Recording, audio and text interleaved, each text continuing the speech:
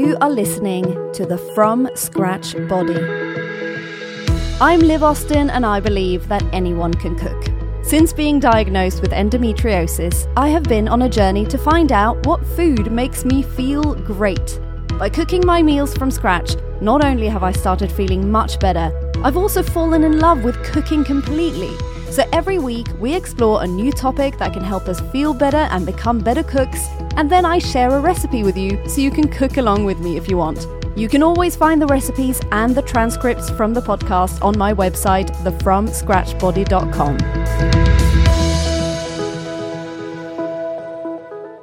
Until fairly recently, nutritional yeast was something I'd never had in my house or cooked with. Now I use it tons. Welcome to the From Scratch Body. I'm Liv. This week we are learning about this amazing, flaky, umami tasting substance and how you can use it.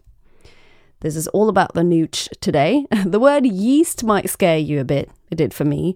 But don't confuse nutritional yeast, or nooch, with active yeast that you put in bread to make it rise. If it was the same, I don't think my gut would enjoy me sprinkling it over my avocado on toast. Nutritional yeast is deactive yeast. It cannot make bread rise and won't swell in your stomach. Nooch is very well known to anyone on a vegan diet, as it can resemble parmesan, for example, give things kind of a cheesy quality like sauces. It's quite common to make vegan Alfredo sauce or vegan pesto with nooch. But back to the yeast itself and what it contains. When I first bought a batch of this, curious as to what it was and how I could use it, I was super skeptical. It tasted too good. I thought this must contain loads of salt. I checked the package, which listed one ingredient only: nutritional yeast. It honestly has such a rich taste and, in my opinion, can completely replace salt as a spice or flavor enhancer on your dinner if you are trying to cut down on your salt intake.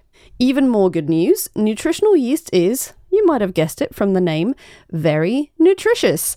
It is rich in vitamin B, very high in vitamin B, and some nutritional yeast brands are even fortified with components like folic acid and B12, great for vegans who don't get this through their diet at all. It is very high in protein. It is a complete protein, meaning it contains all the amino acids that we can't produce ourselves in our bodies. We have to get them through food. And it contains powerful antioxidants and can help boost our immune system.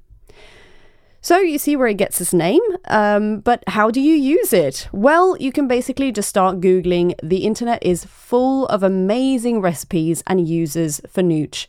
You can toss it with some popcorn for a really lovely flavored snack. You can replace parmesan with it for vegan versions of my pesto, parmesan roasted courgettes or cauliflower that I did last week.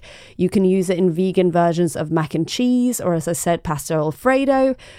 Or you can start using it as a lovely flavor addition to anything that comes to mind. As I say, I drizzle it over my avocado on toast. I put it in my soups, highly recommended. And I experiment with new ways of using it every day.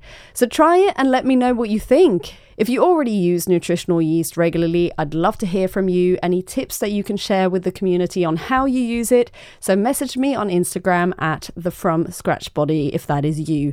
Now we have an option to use nutritional yeast in this next recipe, if you like. We're making beetroot pesto.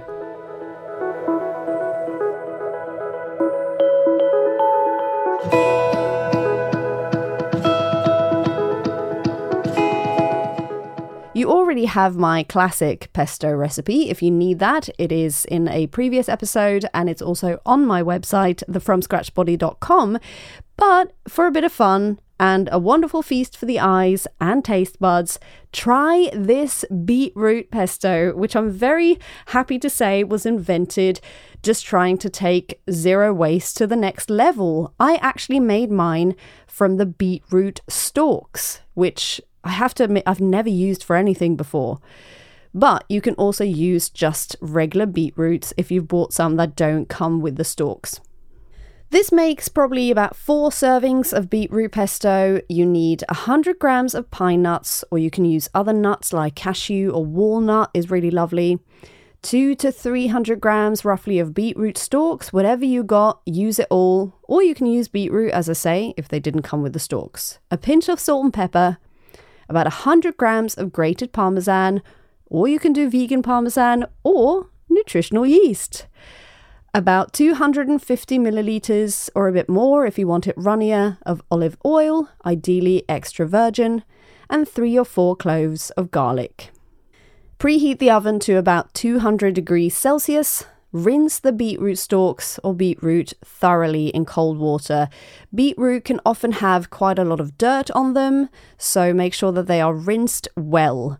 Spread the stalks out on a baking tray covered in baking paper and bake in the oven for about 10, maybe 15 minutes. This step is optional that I'm suggesting now. I've done it both ways. I mentioned this with the classic pesto as well, but I want to repeat it if you haven't listened to that episode. Either way is really tasty, in my opinion. You can toast your pine nuts gently with no oil in a pan for 30 to 60 seconds. They burn very easily. It does bring out the flavour nicely, but also raw nuts are totally delicious too. I do it either way depending on how much time I've got, really. Let the roasted beetroot stalks cool down a little and then add them to a blender or a small food processor bowl along with the pine nuts, salt, pepper, peeled garlic cloves and parmesan or your vegan alternative. Start the food processor and add the oil in bit by bit. You don't have to be super careful. It's just nice to let all the other ingredients mix well before all the oil is in. And your beetroot pesto is done. The tanginess of the garlic and the parmesan perfectly complement the earthiness of the beetroot, in my opinion. I love the taste of this. You can enjoy it on green pasta for a fun colour combination, regular pasta, a lovely sandwich, or on a salad as a dressing. Now, if you don't have a blender or food processor, just like with the classic pesto, you can make this in a pestle and mortar. It's a bit more work, but it's very romantic in Italian, so just mash the garlic, beetroot stalks and pine nuts well first, and then add the parmesan and oil gently. Did you have fun making the beetroot pesto? What did you have it on? Share on Instagram. I'd love to see how it turned out, and tag the From Scratch Body so I don't miss it. I will see you next week.